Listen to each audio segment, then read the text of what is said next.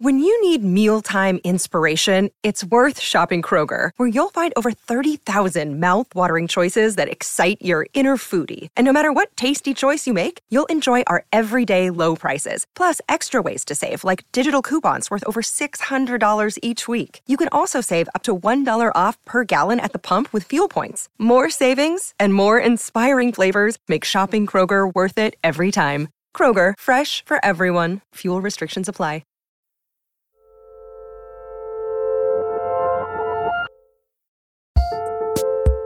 Hello and welcome to another episode of Working Overtime, Working's bi-weekly advice-focused Lady Gaga to Working's Madonna. I'm your host, June Thomas. And I'm your other host, Karen Hahn. Karen, it's been a couple of months now since your book came out. How are you feeling now that it's out in the world? It still feels very strange. I think the fact that I had all my New York book events, which thank you so much to everyone who came, that has taken the edge off a little bit where I'm it feels more tangible to me that it has happened. Yeah. But I'm still planning on a couple of LA events that are coming up. So it's still sort of in my mind, I guess. I'm still thinking about it maybe more than you think you would after you finish a big project. Yeah. So I'm hoping to, as the aforementioned Lady Gaga, move into my next phase soon properly. Well, I want to talk about something kind of related this week. Mm-hmm. We're relatively early in the new year. And so the thing I want to talk about is something that people can do at any time, but it seems to be especially popular when the calendar changes or when you finish a huge project like you just did. And that is undertake a creative refresh. It's a perfect time to declare email bankruptcy, scratch out a bunch of tasks from your rolling to-do list, and just generally reassess your priorities and projects. Are you the kind of person who likes to hit the restart button?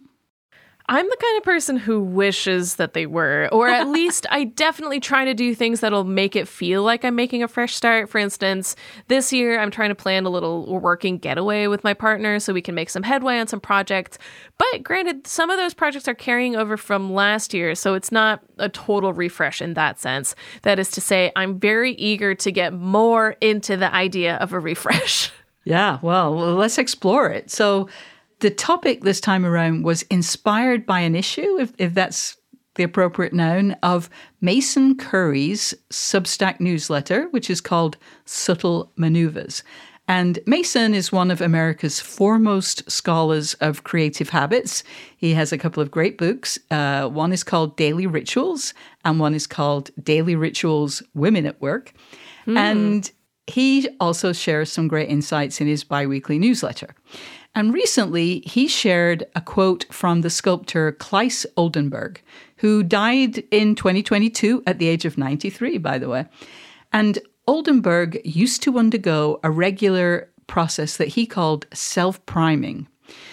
Our producer, Kevin Bendis, is going to now read something that Oldenburg wrote somewhere in the mid-60s.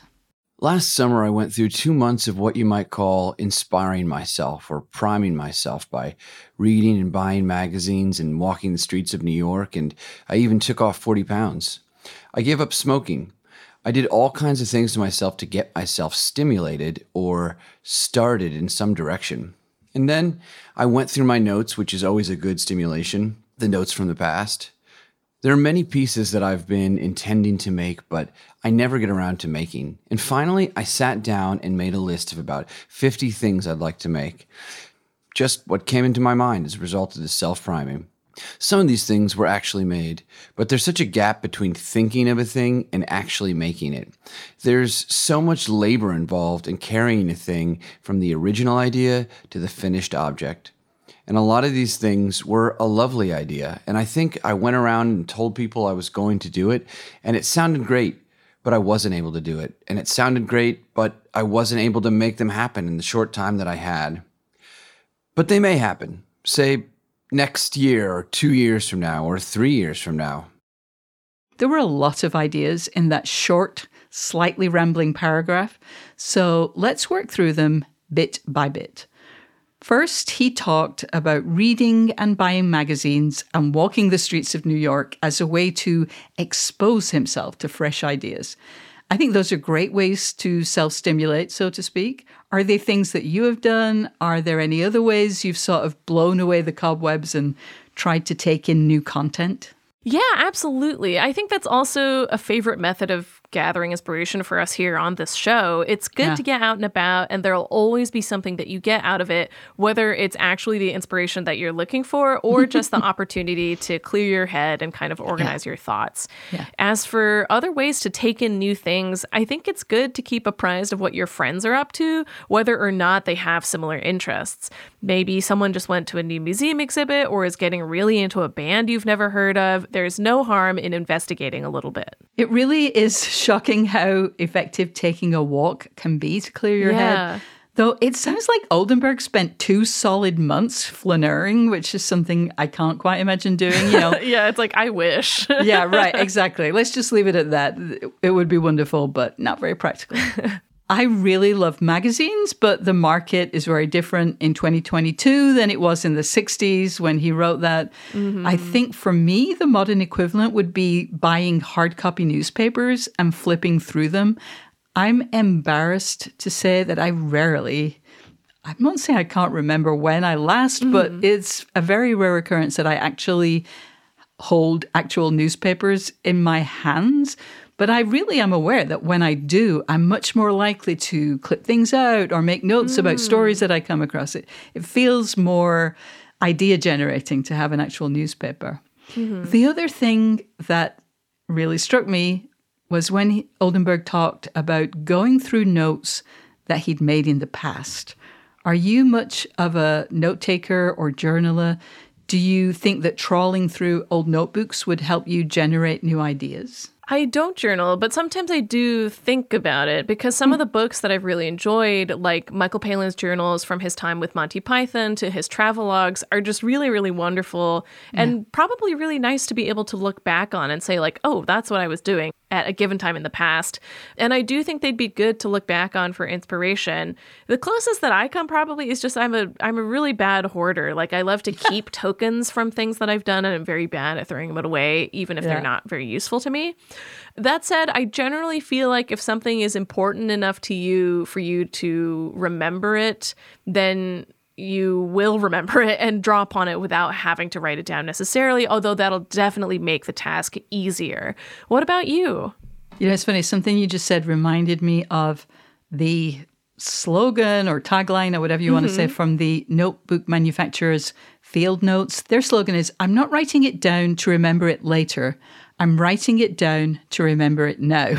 Oh, that's good. It's good. There's something about writing it down that actually pins it somewhere in your brain. Yeah. I journal a little bit in quite specific situations when I just need to get something out of my head, you know, because something is bugging me and it just feels like it's lodged right at the front of my brain and it's kind of blocking out other stuff.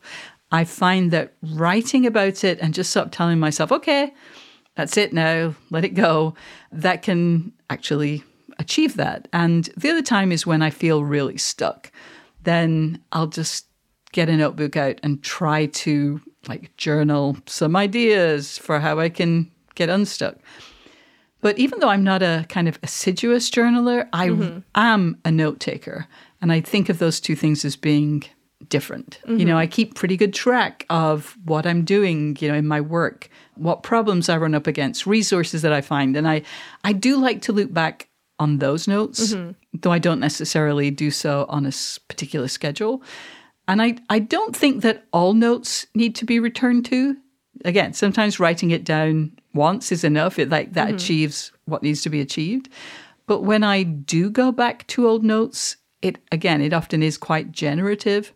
So listeners, if you have any old logbooks or scratch pads or notebooks, I guess, sitting on shelves or in drawers, flip back through them and see if that triggers any new ideas. I think that might be worth your time. We are going to take a short break, but we'll be back with more ways to reprime one's creative pump. This podcast is sponsored by Ramp. Are you the decision maker in your company? Consider this. For the first time in decades, there's a better option for a corporate card and spend management platform. Meet Ramp, the only corporate card and spend management system designed to help you spend less money. so you can make more. Most corporate credit cards offer points as incentives, but those points amount to less than their worth in real cash value. Ramp's business cards offer you cash back, real money in your pocket. Plus, you control who spends what with each vendor. And Ramp's software collects and verifies receipts automatically, which means you'll stop wasteful spending and close your books in hours instead of days. Businesses that use Ramp add up to 5% to their bottom line the first year. If you're a decision maker, adding Ramp could be one of the best decisions you've ever made. And now get $250 when you join Ramp for free. Just go to ramp.com/easy. Ramp.com/easy. RAMP.com/easy. Cards issued by Sutton Bank and Celtic Bank, members of FDIC. Terms and conditions apply. Hi, this is Dahlia Lithwick, host of Slate's legal podcast, Amicus. If you're listening to this show, you might be interested in Amicus's live show that we're hosting in Washington, D.C. on Tuesday, May the 14th. My colleague, Mark Joseph Stern, and I will be talking to some amazing guests, including Sherrilyn Ifill and a sitting state Supreme Court justice, all about how originalism, a relatively recently invented way of interpreting the Constitution, has taken over the Supreme Court and radically reshaped the law. It's been doctrinal rocket fuel for the conservative legal movement and facilitated the rolling back of abortion rights, the expansion of gun rights, and the obliteration of the separation of church and state. And as another wildly consequential Supreme Court term careers to its end, the court's originalists are on a tear. But there's something you can do about it, and we hope you'll join us in D.C. on May 14th to explore the possible pathways out of the current situation. Go to slate.com/Amicus Live for tickets. Hello, listeners! Is there a particular creative struggle you'd like to hear us tackle? Let us know by emailing us at working@slate.com, or even better, you can call us and leave a message at 304-933-9675. That's 304-933-WORK. And we're back. Another thing that Oldenburg mentioned was making a list. After he did his walking and his magazine flipping, and he fixed his bad habits, he wrote down 50 things that he would like to make. You know, he was a sculptor, and I am always especially interested in the way that sculptors develop their design ideas, because it's very hard for them to just, you know, make one quickly. It just doesn't work that way with 3D objects. And I'm not familiar with Oldenburg's sketches, but I really like sketches that Barbara Hepworth and Henry Moore made when they were thinking about upcoming projects. And so definitely that kind of writing things down, coming up with ideas process is easier for writers. But I wonder to what extent you do that. You know, when people are staff writers, often part of the job is to have to come up with a certain number of ideas for pieces every week. Is that something that you've continued to do since you went back to freelancing? To be honest with you, I think I actually kept those kinds of lists more when I was a freelancer, because then I also needed to keep better track of what I was writing for which publication, what I had pitched to which editors, who I still had to invoice and stuff like that. There are just a lot more moving parts. Since going back to basically being a freelancer, I haven't made as many lists as I used to previously, but that's partially a function of the fact that the kind of freelancing I'm doing is a little different, and I also have a little more financial security than I did back then. I don't have to be juggling dozens of pieces at once. But I guess to further answer your question, there are kind of ups and downs, because as a freelancer, you definitely have a lot more freedom, but you have to keep track of a lot more too. Yeah. And I do think that it's just a really good practice just to come up with ideas. I have friends who will just make it a practice to come up with 10 ideas every day. Now, that's not necessarily ideas for stories. It could be ideas for, you know, animal communication devices, you know, but if you set yourself that goal of, I will write down, it's not even I will have, but I will write down 10 ideas every single day. Some of them are crazy. Some of them are bonkers, but, you know, you've written down 10 ideas every day. One of them, you know, once every month might be brilliant, and it's very practical. Then when Oldenburg was talking about his repriming method, he mentioned something that strikes me as maybe less universally productive. and that was telling his friends what he was going to make. So he went through this self-priming project. It generated ideas, he wrote them down, and then he told people that he was going to make those things. I think in current self-help speak, we'd say that he was using his friends to keep him accountable. Mm-hmm. And I guess the reason I said this strikes me as a bit more questionable is that when I asked myself if I could do this or if I would do this, I don't think I would. And I don't know why exactly, because maybe it's just, oh God, that's a lot of pressure. I mean, you know, when you do your annual review at work or you tell your friends and colleagues you're going to do something, that really ups the commitment level. And, you know, I don't necessarily want to have 1 million commitments. What do you think about announcing future projects before you've sold them or figured out how you're going to be able to make them? That's a really good question. And I think my answer comes specifically from being in industries where the announcement timing isn't always up to you. Yeah. For instance, like movie reviews, like usually you'll have to deal with a studio embargo of like, this is when it gets to go up, or even like with interviews around those movies. And then also in the movie and TV industry, it's just better not to most of the time shoot yourself in the foot like that until like some sort of deal has been made and there's something to show for it. Yeah. So with that in mind, I think my general take on this is that I prefer not to announce a future project until there's something that I can show people, or in some cases until a contract has been signed or your production company or publisher has told you that you can talk about it publicly, which even then means you've made the step of like having someone backing you for it. So I guess it's sort of similar to sending an editor a pitch in that way. Like I've at least thought a little about my idea a little and have a nugget to present that'll make it easier for both them to commit to making me accountable and also for me to commit to being like, this feels pretty real now and I should work on it. Yeah. Okay, the last stage in Oldenburg's process was doing it, you know, sitting down and making the things you said you would make. Mm-hmm. And in his case, that was sculpture or installations. In our case, books or profiles or scripts. Mm-hmm. And I'm very aware that those were the most garbled sentences in that kind of chunk of copy, you know. And I say that because I think it can be a lot of fun to talk about exercises and processes and interventions and how you're going to, you know, what you're going to do, how you're going to tackle this problem. And in fact, talking about those things can be much more fun than, you know, just actually doing the thing. Or to put it another way, people would rather pay to get an MFA than to actually write. Have I gone too far? No, I think that's a perfectly justified academia burn. Mostly because I think for a lot of us, the idea of making something is still daunting, even if you've been in your particular field for years. Because that means you have something that says, like, this is how well I can do, or like, this is what I can show for all the time that I've already sunk into this, which is really a scary idea. But having something terrible and being able to fix it is still a step further down the road than having nothing at all. And it is ultimately what you have to do in order to have something to show for all of that time. Yeah. Okay, we'll be back with our final thoughts on the art of self-priming after this.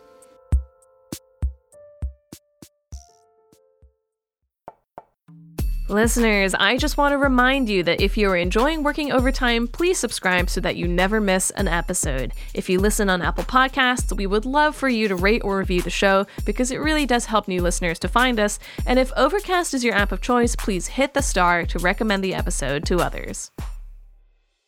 I found Claes Oldenburg's discussion of how he got in the mood to do new work really interesting, but there are lots of other places to get ideas like that. Are there places you like to go when you are wanting to get a fresh start, when your book was done and you knew it was time to move on to another project? Did you do any rituals or processes to kind of let go of that big project and find the next big thing?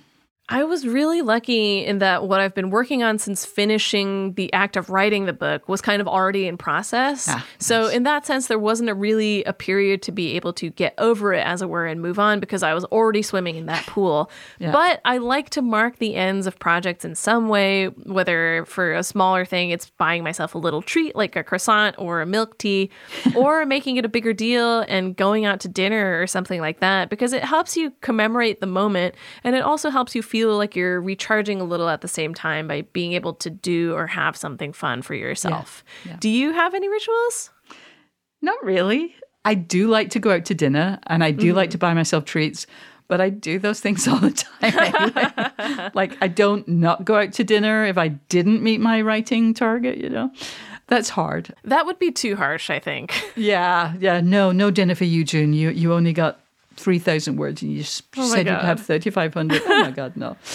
I do want to put in a word for podcasts and YouTube videos as a way of just kind of getting new ideas or just kind of finding new techniques. I spend what is honestly a silly amount of time listening to productivity podcasts and watching YouTube videos with personal knowledge management tools, or, you know, watching people update their planners. I'm not really sure I can justify that, but I do spend a lot of time doing that. And part of it is that I find that calming, but I have also gotten actionable ideas from those things. You know, for example, I was listening to an episode of the podcast Focused, where they talked about mind maps in a pretty interesting way. And then I noticed that a guy on YouTube called Sheng Huang had a bunch of videos about mind maps, which I watched. And you know, listening and watching those things didn't cause me to immediately start mind mapping. And I'm not a particularly visual thinker, so I really didn't think it would be for me. But, you know, I thought it was interesting enough that I spent a few hours, you know, checking it out. But then a couple of weeks ago, I was feeling really stuck with a chapter of my book. I could tell that the structure was wrong, but I couldn't figure out how to fix it. So I tried mind mapping. And it really helped. Whoa. And, you know, it's really hard to make the connection from, you know, thing one, listening to a podcast, to thing two, you know, solving a bit of being stuck. But, you know, if I hadn't listened to those podcasts and watched those videos, well, I don't think I would have come up with that. That's really good to know. And I think ties into kind of the bigger themes that we've been talking about so far in this episode, where it's like that inspiration or that help can really come from anywhere. Like, even if you think you're wasting your time watching those YouTube videos or listening to those podcasts, like they did and can ultimately help you. Yeah. I think, you know, maybe because I feel like I am the kind of person who can get very stuck in a routine. I find them very soothing. I find them very, you know, they just makes me happy to think, okay, I did this yesterday, I'll do it again tomorrow. Yeah. And it's really good to try new things. And sometimes some of us need to call it a repriming process. Yeah. But yeah, just try something new. Do it when you can. It's really good for you. All right, that's all the time we have for this episode. We thank you so much for listening. And if you like the show, don't forget to subscribe wherever you get your podcasts. And if you have any questions you'd like us to address on Working Overtime, we'd love to hear from you. You can send us an email at working@slate.com or give us a ring at 304-933-WORK. If you'd like to support what we do, sign up for Slate Plus at slate.com/workingplus. You'll get bonus content, including exclusive episodes of Slow Burn and Big Mood, Little Mood, and you'll be supporting what we do right here on Working. Big thanks to our producer, Kevin Bendis, and to our series producer, Cameron Drews. We'll be back on Sunday with a brand new episode of Working, and in 2 weeks, we'll have another Working Overtime. Until then, get back to work.